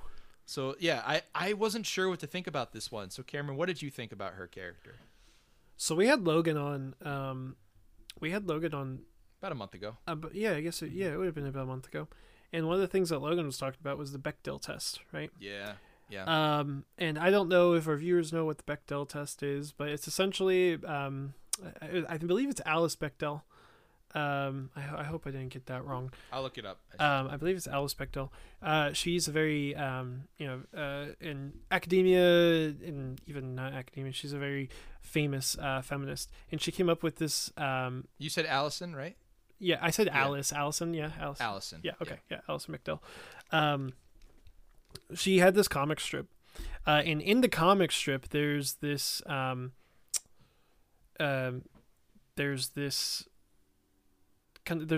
where they're talking about the movie. She's like, "Oh, well, I put it through this tester. I put through like if it's a good feminist movie or whatever, and if a woman has to have a conversation with another woman, that's not about a man. It's like two conversations with another woman that's not about a man. Yeah. And this Amy, Rachel McAdams' character, all her conversations are about men. She only talks to two characters in the whole film. That's true. And one of them's not her husband. Yeah. She talks to Emma Stone's character for one scene. She has I guess a 30-second fight with John Krasinski's character. So I guess they have one scene. But most of her scenes are just with her kids or with Brian Gilcrest. Yeah. And they seem so chummy after 13 years and after we find out why they broke up. For a long time. 13 years they haven't seen each other, and the last time they saw each other they broke up because she made vacation plans for the two of them and he blew her off. And she literally said to him, if you don't come on this vacation, we're done. Hey, I'm not going to go on this vacation. Okay, we're done. 13 years later, hey, it's so great to see you. You want to come over for dinner? Yeah, it was like they never left each other. could you guys know? Maybe I missed this. Did she have did she work for the military or something? Because at the very beginning when we were introduced to her, Danny McBride says like, "Oh yeah, she runs all these things now," and then she was at the blessing. So like, I don't understand. Do you remember the scene? There was one scene of her, and she's in like a white lab coat. Do you guys remember that? I don't. There's one scene just thrown in there in the film where she's in like a doctor's office. Science. Yeah, I'm serious. She's like a scientist of some sorts, but that scene is randomly thrown in there and never touched on again. And yeah, I don't know what she does. Yeah, because I like the very first time we're introduced to her, I thought it was so weird because he's like, "Oh, she runs all these things now," and it's a fallen soldier being, taken out of the back of a plane, and the casket's wrapped in the flag and stuff, and it's like this very ceremonial thing. And she turns around and sees Bradley Cooper's character, and she's the very first person outside of the plane where this casket's coming out. That's right. And she's turned around staring at Bradley Cooper the whole time, and I was like, "This is weird." Yeah. That lingers for like a minute. Yeah. Just like cutting back and forth between each other. It was very weird. So yeah, the cast, like, this is one of those classic films where just because you cast well-known actors, it doesn't mean that they can save your poorly written film. Mm-hmm. And that's just where we're at here. I wanna see if the three of us can try to sift through this plot and build like a general plot of this film for the audience to kind of follow along with. But before we do that, we're gonna throw a quick word to our sponsor. So one of the driving forces for the plot of this film is the newly kindled relationship between Brian Gilcrest and Allison Ng. Cameron, can we talk about like how these two? We talked about how these two like first meet when he lands on the island, but how does like their partnership really start here? So like, Allison Ng, Emma Stone's character, is supposed to be this, essentially like, his guide through Hawaii, like helping him like connect with the locals and take him from place for place, being his connection to Hawaii essentially. And from the moment that they meet, there's this very awkward, unnecessary sexual tension. Why? Because she's a girl and he's a boy, and it's a romantic movie for some reason. I don't know. So like there's this really weird scene where like he's like, I don't want to, like, they go to a hotel room and like she's talking to him, or maybe he's talking to, I forget what it is, like I can't remember, but like it's she was talking to her mom and he had like a radio of some sorts that like well it was before no, before that it was when they're outside of the apartment. She wants to go get a drink. Oh, just talk to him. Just talk to him, and he's like, no, sorry. Yeah, I forgot about that. And he's like, no, we can't go talk. I actually loved the line though, because he was like, oh, our conversations should just be quick and efficient, no more than 5 words or whatever. And then he goes, let this be the longest conversation we ever had, and he walks into his room. Yeah, exactly. And so like that was weird. And then he goes into his room and she's on the phone. Like he goes to listen to his radio or something. Like he goes to put in his earbuds, and we can hear her talking.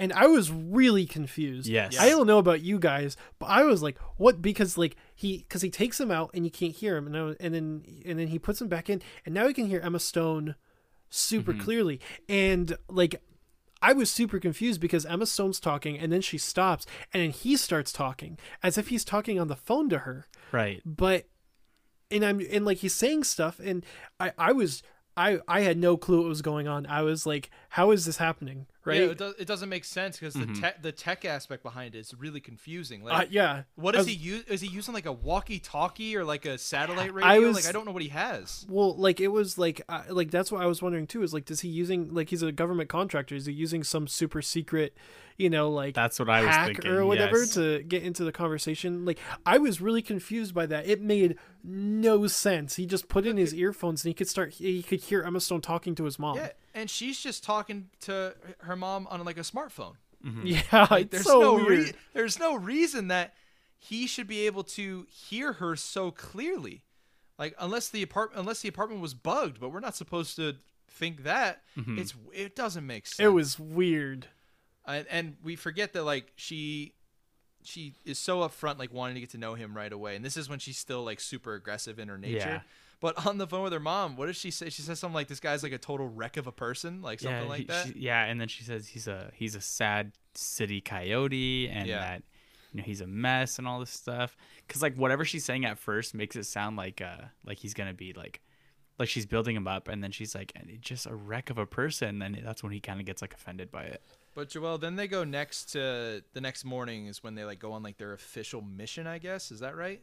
I guess that's what I would say. So essentially, for the only thing that we know about his quote unquote mission, when I say quote unquote a lot, and I'm trying to stop, the only thing we know about his mission. Are you quote unquote trying to stop? Yes. About his little mission thing is he keeps saying like, oh yeah, I'm going to be working this gate blessing, which I had no clue what they meant by that. Yeah, me neither. I was going to say, I don't know if maybe I'm just dumb, but I had no clue what that meant. Maybe it's a military thing. None of us knew what was going on. So on top of that, though, he's trying to get like the blessing from what would you call them? Like the natives. Yeah. The native they went to go see Hawaiians. like the king of the village. I would say like well, I'm trying to think of like what I would refer to like the group as, but yeah, the village is what they say. So he goes to talk to the king and the locals, I guess, is what the locals, I guess, yeah. And it's someone he's known before, which they never touch on. Yeah, they like, don't really say why he knows him. They just say that they know each other. They don't talk about why they know each other. But basically what he's doing is he's asking for permission and the blessing from the king for them to build a rocket launch facility on their land. Mm-hmm. And they're kind of going back and forth like, no, I don't think so, blah, blah, blah. And then what the king asks for is there's 2 mountains. I think they said like on the south of the island or whatever. Yeah. There's 2 mountains that they would like to have reclaimed as their land, and cell phone service. And then what does he rebuttal with? He says like 1 mountain and no cell phone service or something. Yeah. I was like, it's a really bad negotiation because he says 2 mountains, cell phone service. And then Brian goes back, 1 mountain, no cell phone service. And then the chief goes 3 mountains, cell phone service. Yes. And then Brian goes 2 mountains, cell phone service. And it's like, okay, so you just agreed to what he originally asked for. Well, then he keeps saying like, oh, I can't do that. I can't do that. And it's like, a lot, you're literally told that you can, like, they're like, just get the blessing. Yeah.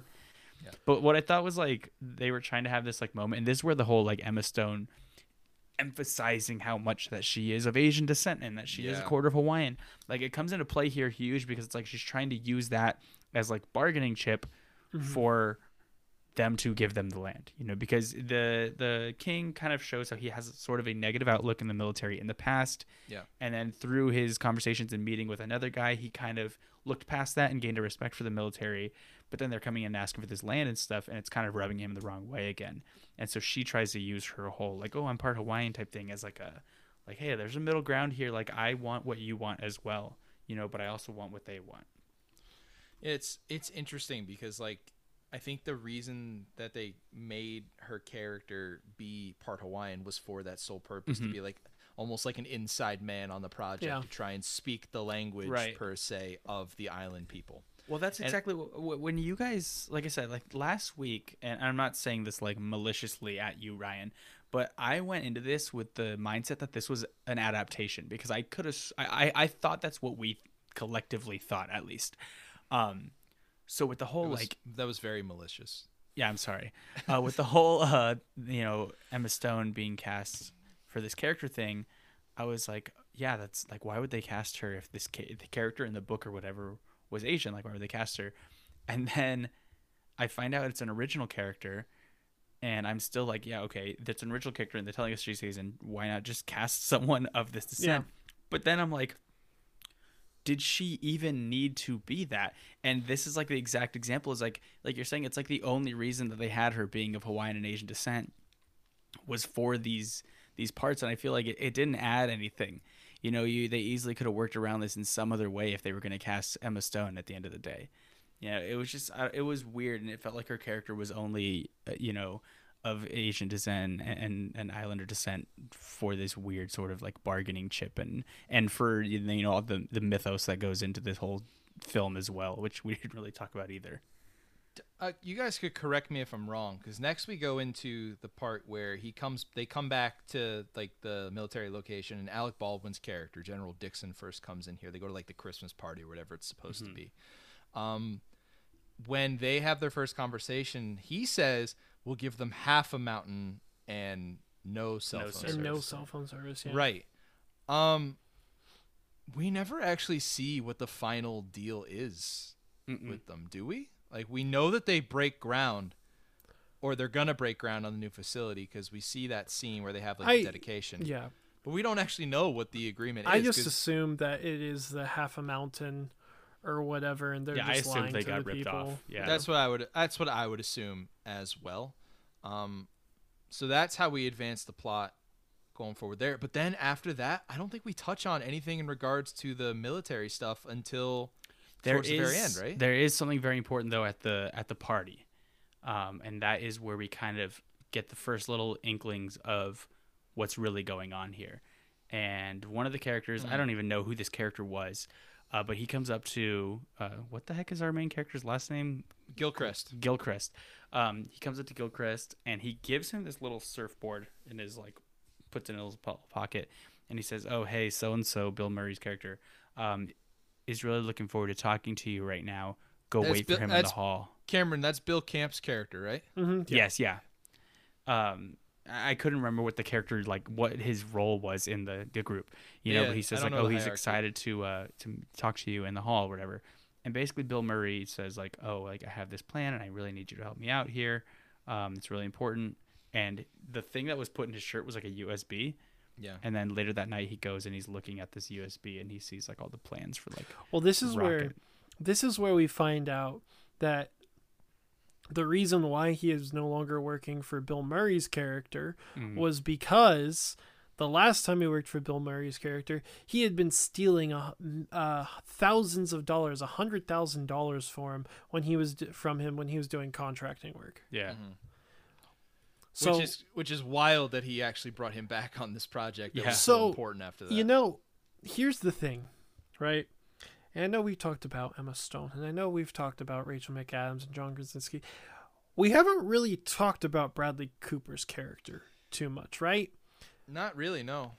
Bradley Cooper character, and it's very interesting because Rachel McAdams is all over Bradley Cooper's character.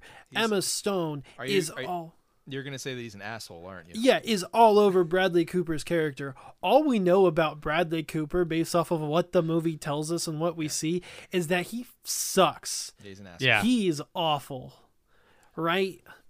He's not likable. There's no likable traits to this guy. He treats Emma Stone like crap the moment he sees her. She's even on their journey, even after she's talking crap about him to his mom, on their journey to go find because they get blocked by a gate, so they have to walk to the the Hawaiian group. Mm-hmm. She's telling him, she's like, "Wow, you're such a great guy." It's very weird, right? And she's all over him even after she initially doesn't like him. We've like we mentioned, he left Rachel McAdams' character. He ditched her, just didn't show up for a vacation.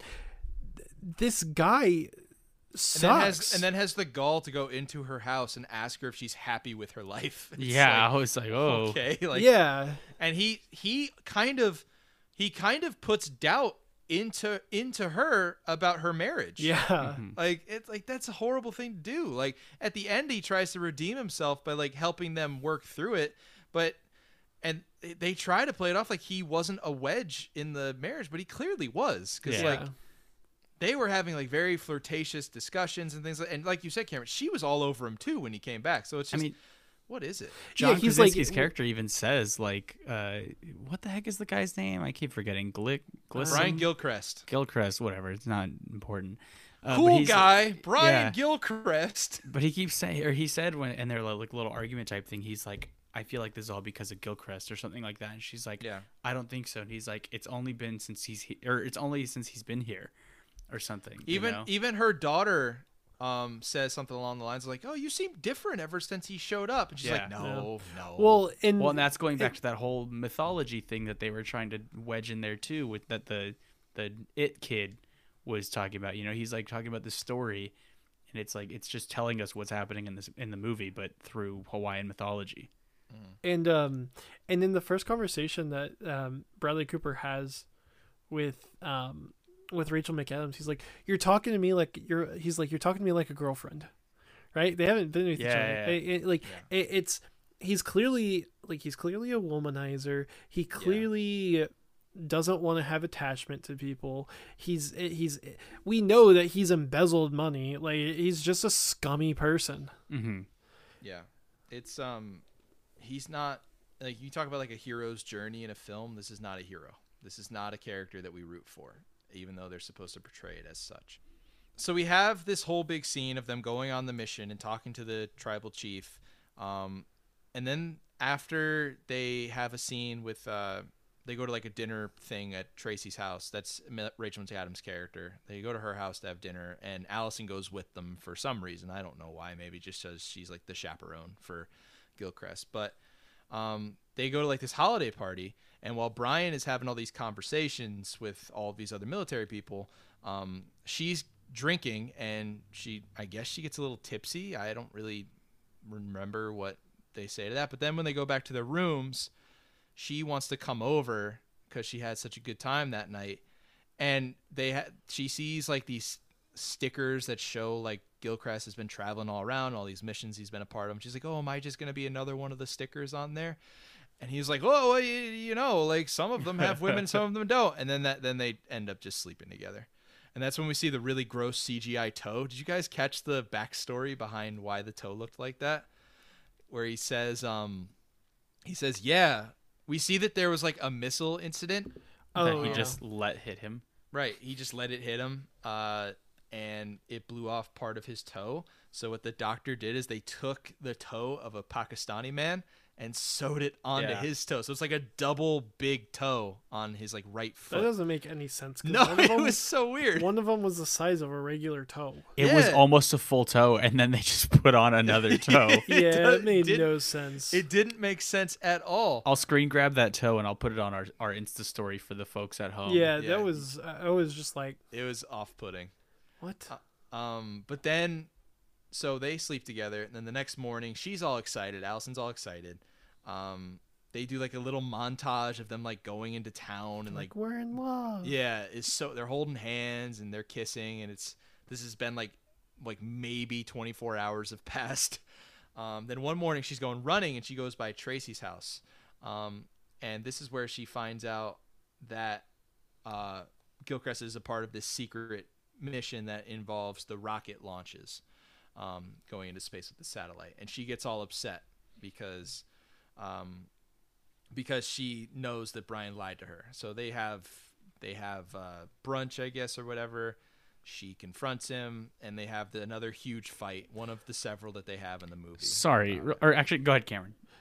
So the reason why Emma Stone's character gets mad, just for those who haven't seen it, so essentially Emma Stone tells the Hawaiian people that they're going to launch, they might launch rockets, but they're not going to put anything or put any weapons or anything in the skies above them. And she's like, I promise you, we are not going to do that. And Bradley Cooper says, yeah, we're not going to do that. So the reason why she's mad is because she found out that Bradley Cooper character was actually planning on doing this the entire time and just lied to her. That's why she was upset. Yeah. That's what I was going to jump in very similar. So after they like have their fight, and then they don't talk to each other really anymore.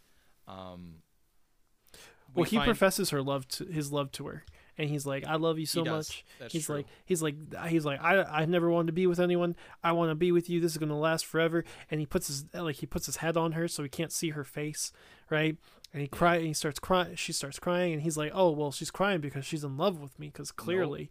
And then she's like, I feel so dumb. He's like, oh no, don't feel dumb. It's all okay. And she's like, you lied to me. You knew the whole time. And then he's like, I don't know what you're talking about. She's like, the thing. And he's like, oh, well, you suck.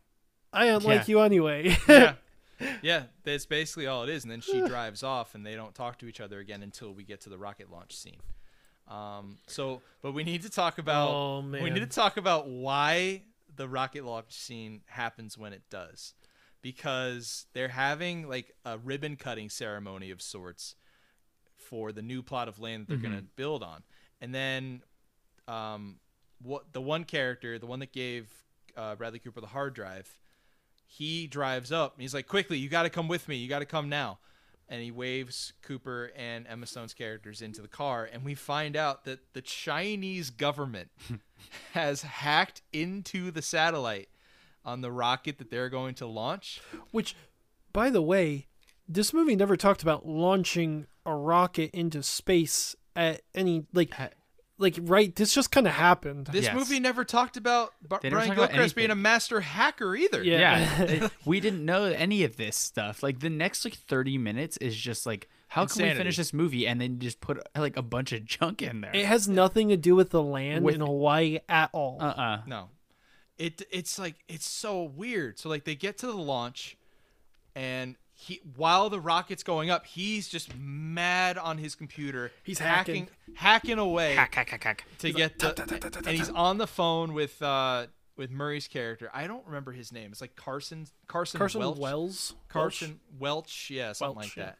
And he's like, "Did you get the virus off of it?" And he's like, "Yep, I did. No problem." Because he wants to launch this rocket with the virus on it. Yeah, he's like, "We gotta launch it." Yeah, it doesn't with the virus. Their mindset was, they put this virus on here, so we have to launch it sooner. Yeah, instead of let's wait, get it off, then launch. It's like, well, we need to launch it faster now. Yeah, I don't know. I don't get it. But after he removes the hack, he, along with like one of his other friends that was helping with the launch, who's like on like a remote location, we never see him again. But that guy was on SNL, I think, wasn't he? I don't know who that was. I don't even know who that was. Yeah, I didn't recognize him. I see him before. He helps him. Now, Cooper hacks into the satellite. And I want to make sure I get this right because I was super confused when they were going through it. He uses it to pick up sound and broadcasts across the entire world. Mm-hmm. Is that what he was doing? And it's so powerful that it blows up the satellite. Yep. And hold on. Maybe I was confused too. So the like mission thing that Emma Stone was all like amazed by that Bradley Cooper's character did was a thing that recorded all of the sound that was happening, right? Wasn't that what it was? That he was like doing some sort of experiment where he recorded, was like space sound engineering or something like that. Right. And so he like recorded all the sounds that were happening on Earth like simultaneously. And so in order to destroy the rocket, he uploaded his data from that, which was basically all of the audio from the Earth, and then that's what caused it to explode, right? So I have that right. There was so much data at one time. Yes. Yeah. Okay. That's right. Okay. It doesn't make sense, but right. Yeah, it works. I was gonna say that makes sense, but no, it doesn't. So go ahead. No, let's say so. It works. Like it works in the movie. Like the satellite destroys, and that was like hilarious to me because first of all, as we already talked about, the satellite looks terrible. Like it just doesn't look like it's finished.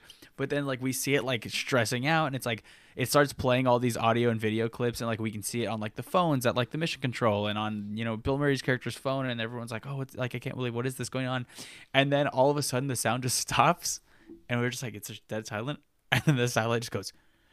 Kaboom! And it like breaks in half. And I was like, this is so bizarre. It was so weird. Well, man. And it's weird because Bradley Cooper, he stops the hack and then he looks at Emma Stone's character and he looks at the computer and he's like, all right, I know what we got to do. Yeah. We got to blow up this rocket. And it's like, he blew up the rocket for the girl. Yeah. Yeah. And they say that. I was going to say. Yeah. I don't know enough about space engineering and all that stuff, aerodynamics, all of that to really know. But if his goal was to just destroy the satellite, couldn't he have just not removed the hack and just said that the Chinese hack destroyed it? No, because once we find out there were weapons on this thing, I think the concern is the Chinese are hacking it and they're going to use the weapons. Yeah. Oh, yeah. That's the thing, and sense. That's the other thing, right? So we find out, there were actually nuclear weapons on this thing, right? So Bill Murray's character was like, hey, we've been hacked by China. What should I do? I should probably launch a nuclear missile into the sky that China, there's a good chance they're going to have control over.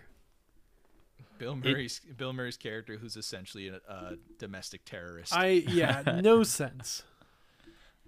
So after they blow up the rocket, Emma Stone's character forgives in a sense forgives Brian, but he's just like, I'm toxic now. I'm gonna get fired now. I'm gonna get thrown in jail. You need to get away from me. So they break apart, and we have a scene where like he's sitting in a meeting with Alec Baldwin's character and Danny McBride's character, and they're talking about like how Brian's just getting berated. He's just getting berated. Like, we're going to throw the book at you. You're going to go to the Hill. You're going to testify. The best you're going to do is spending years in prison, yada, yada, yada, all that crap. And none of it mattered. 2 minutes later. Yeah. The next conversation. Dude, oh. He walks into... Bradley Cooper walks into a room. They're all wearing like Hawaiian shirts, and they're like, they look "Hey, like they what's work at up, Trader man?" Joe's. And they're like, "He's like, oh, what's up?" They're like, "Yeah, so we found out he had nuclear weapons on board, and he tries to tell them earlier that he found those." Yeah, and they said no. They were like, it was a Facebook thing for people, and it was for cell phone service for third world countries or whatever. Yeah. The way they just brush it off in that scene, like you said, first of all, they're all wearing Hawaiian shirts, so it's like, what the hell? And then he walks in and they're like, oh, so it turns out you're right. We did end up finding weapons on there, so that's a good catch by you. We're gonna take all the credit for the discovery, but you're off the hook. Yeah, they're like, hey, you want to have a beer with us? And it's like, what? You were just saying you're going to essentially kill him like 2 minutes earlier. Yeah. And then they're like, yeah, we're best friends now. And then they do a super cut to Bill Murray's character on some random beach in Japan, and he gets arrested. Yeah. But the other thing that all those military people tell him is like, hey, you can't have a relationship with Allison. Yeah. It's like, she's too important to the future of the Air Force. And like, yeah, Hillary Clinton like handpicked her as like one of her special operatives or whatever. Like, do you know what that means? Neither do I. Yeah, but it's important. Yeah, they're like, you can't have Emma Stone because we need to use her. Like, what the? Right. And then in classic rom-com fashion, he declines what they're saying, and he goes after her, and he says, like, I love you. Oh, yeah. And they get back together, and is that where the movie ends? No, it is not, because there's one plot point that I wanted to save to the end because it's so ridiculous and so unimportant. I was waiting for this. That this is just I forgot about this. Yeah. This is ridiculous. So we've talked about how Brian Gilcrest and Tracy were together 13 years ago. Tracy has 2 kids. One of them is a younger son. I think he's like 10 or whatever, played by Jaden Martell. Then she has a daughter who is about 12, I think they say. They're 12, yeah. Her name Grace, played by Danielle Rose Russell. They throw a plot point into this movie that she is Brian's daughter. Just out of nowhere. Yep. She goes to his like hotel room or whatever to talk to him, and just out of nowhere he's just like, should I be celebrating on Father's Day or no? And she's like, yes, you should. It's like, what? Wait a minute. Where did this come from? It was like we were supposed to pick up that he was thinking that the whole time, because she says something like, she's like, you're just leaving? And he's like, yeah. And then that's when she tells the daughter, like, hey, go check on your brother. And then she's like, before you leave, I think we should talk about what you're trying to avoid. And I was like, what is he trying to avoid? And then like I was like, wait a minute, they're not going to. And then she's like, he's like, should I be celebrating on Father's Day? And she's like, you should be celebrating. Oh, so you guys didn't pick up that was his daughter until the end of the movie? No, I didn't pick up that. That's Until where that it was scene. going until when she said we need to talk about what you're whatever. Because I keep seeing the way he like says stuff that he's like he keeps saying stuff like, wow, she's she's beautiful, or like they're like she's a great kid. Like he keep like throwing all these things, and I was like, no, that's not like what. It's no big deal. And then at that scene, that's when I'm like, yep, this is where they're about to tell us like that's his daughter. Oh yeah. Where did you pick up on it, Cameron? Like right away? Oh yeah, I was like, I was watching this movie with my mom, and she was like, "Oh, that's his daughter," and I was like, "Oh, so it's your mom pointed." Our favorite segment. Well, we both. She asked me, well, that's what happened. She asked me, she said, "Is that his daughter?" And I was like, "Yeah, I'm pretty sure it is." And she's like, "Oh, okay."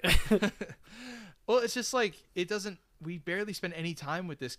With the daughter character, we don't spend any time with her, and then the final scene is him going to like her practicing like hula dancing, And then like another moment where they Silence. don't talk. He just like nods at her, and then she starts smiling. She runs out and gives him a hug, and then goes back to class. Yeah, she's like, I hate my real dad. All right. She's like, screw John Krasinski. Yeah, and then the movie ends. That's it. That's how we end. It's so weird. Like this singular plot point that had nothing to do with the entirety of the film is what we end the film on. It's so weird. But that, folks, is the film Aloha. It's a mess of a film, and I want to see if we think there's anything we could do with this film to make it better. I don't think I'm going to basically say like how Amy Pascal said it when I told you guys what her email said, just like we just shouldn't even release this. Like I stand with that thought. I don't think there's a way to make this work unless you completely rewrote it and changed most of the plot around. But then it's a different film. So what are we really talking about here? But I'm curious to see if you guys have anything. Cameron, do you have anything in particular that maybe you I think Joel was going to say something, Joel. Yes. Yeah, either one. No, I was just going to agree with Ryan. This is one of those ones, in the past we always talk about like, oh, well, maybe if we adjust this, or maybe if we, change the genre for this, or, change this character to be this and that. Like there's these little tweaks we can fix. But like she says in the email, like I'm not going to keep pushing through these films that are terribly written, like these scripts that are nothing. Why are we going to make them? And I feel like that's what this was there was nothing here to work with in the first place. It was such a bizarre story, and the plot was just all over the place that why make it, and like you said, if there was going to be a way to fix it, it would be to just be making a completely different movie. Yeah, this is a movie that it doesn't, there's not really a way to fix it, because there's not anything, like there's literally not one good thing about this movie. Like I can't look at this movie and be like, yeah, we can pull, like even when we were talking, like Wrinkle in Time, we could be like, oh, at least this movie had, cool visuals to go with it. Or, we said, with Collateral Beauty, we're like, hey, this plot might have worked if we went with like a dark comedy kind of thing. Mm-hmm. There's nothing from this movie that like we could like turn into something else, because even the like just the basic plot is so like there's not, you couldn't make a plot out of this movie, much like in any genre, much less a romantic movie. I mean, come on, it doesn't make any sense, right? Yeah. It's interesting what you said about the trailers, about the marketing team doing a good job making it look like something like like a glossy kind of film, from because watching the trailers made this movie look much different than what it actually was. Absolutely. Yeah, the trailer doesn't touch on any of the actual plot points of the film. So no, it has nothing to do with it.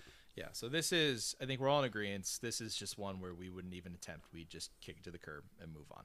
With that said, it's time to determine if we would like a refund for this film. I would like to go first. I'm going to keep it simple.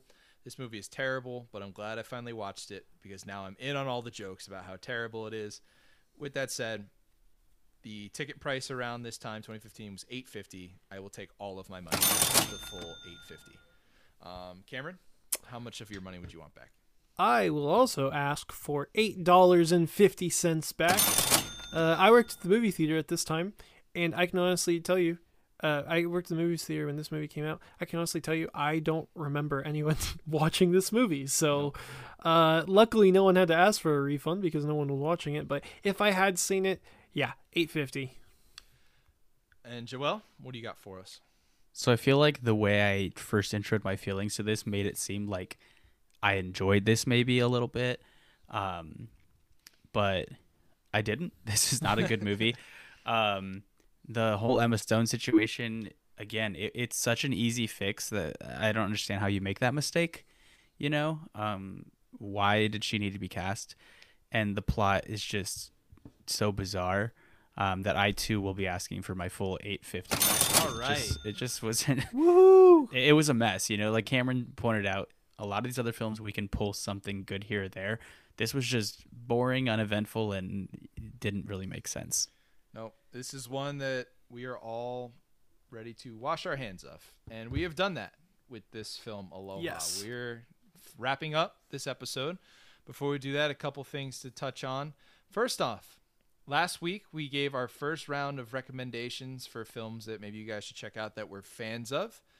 Do we have anything in particular that we want to recommend this week? Cameron, do you have anything for? Yeah, so I do. You see, this episode comes out on Thursday. A couple days after Thursday is February 14th, also known as Valentine's Day. And, we've been going with the romance movies. We've been this month, but they've all been bad. Now, what happens when you're stuck in a quarantine and you need a good romantic movie to watch? Well, I have the perfect movie for you. Check out About Time. I believe it's on Netflix. It's got Domhnall Gleeson and Rachel McAdams. It is a movie about time travel, about this man who can travel back in time to try and make the perfect impression on the girl that he loves, and that's Rachel McAdams. This movie is everything a romantic comedy should be. It is legitimately funny. The romance is really good. And the story is actually interesting. Watching him deal with this,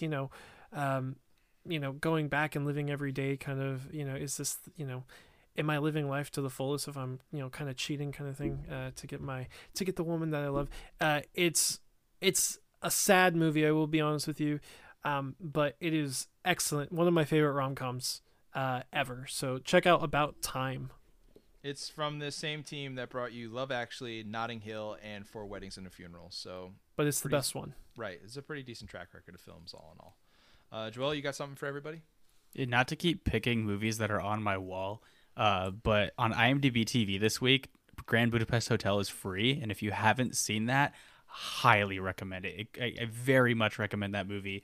I love Wes Anderson. It's very quirky, and it's hilarious. I laugh every time I watch it, but it's also got heart. So, Grand Budapest. I mentioned earlier some of the other films that Cameron Crowe directed. I think he is a very talented director and writer, and this was just a huge miss by him. So I want to recommend one of his best films, and that would be Almost Famous. Almost Famous, you can watch that on Amazon Prime, starring Kate Hudson, Jason Lee, Billy Crudup. It's a very interesting coming-of-age story about a 14, 15-year-old boy going on tour with a band, being essentially a roadie, and writing an article about a band that's finding their way in the music industry. It's a very interesting concept. I highly recommend it, and I hope you guys enjoy it amongst all of our recommendations that we have here for you this week. So next week, we have another guest coming on to the podcast. None of us know what film that they're going to suggest for us, but we are going to play an audio clip, and we're all going to listen here and find out what we're going to be watching for next week's episode. Hi, I'm Kevin Barlev, and I have decided to pick a movie called Downsizing, starring Matt Damon and directed by Alexander Payne. It was one of those movies that I knew would be in talks for Oscars and certain awards, especially for supporting actress and maybe even screenplay. And it was one of those first movies that I ever saw where I thought I was supposed to like it, and I hated it, every second of it. So yeah, looking forward to talking about it.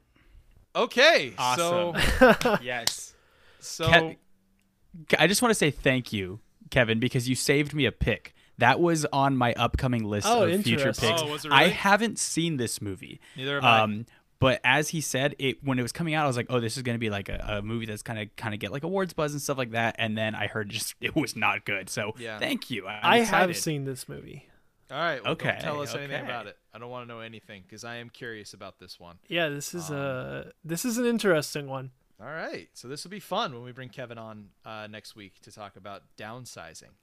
So, folks, that'll wrap up this episode with us here. Thank you for listening, as always. You can follow along with us at The Refund Pod on Instagram. Nope. Damn it. Did I do it wrong again? At Refund Pod. At this point, I think I'm doing it wrong on purpose without knowing. So it's at Refund Pod. You can follow us on all of our socials, Instagram and Twitter. Find out some of the cool things we've got coming up and learn a little bit more about your three hosts here. Of course, you can always find us on all of your podcasting applications, Apple Music, Spotify, anywhere you listen to your podcasts. Thank you all very much for joining us, and we look forward to joining you again next week.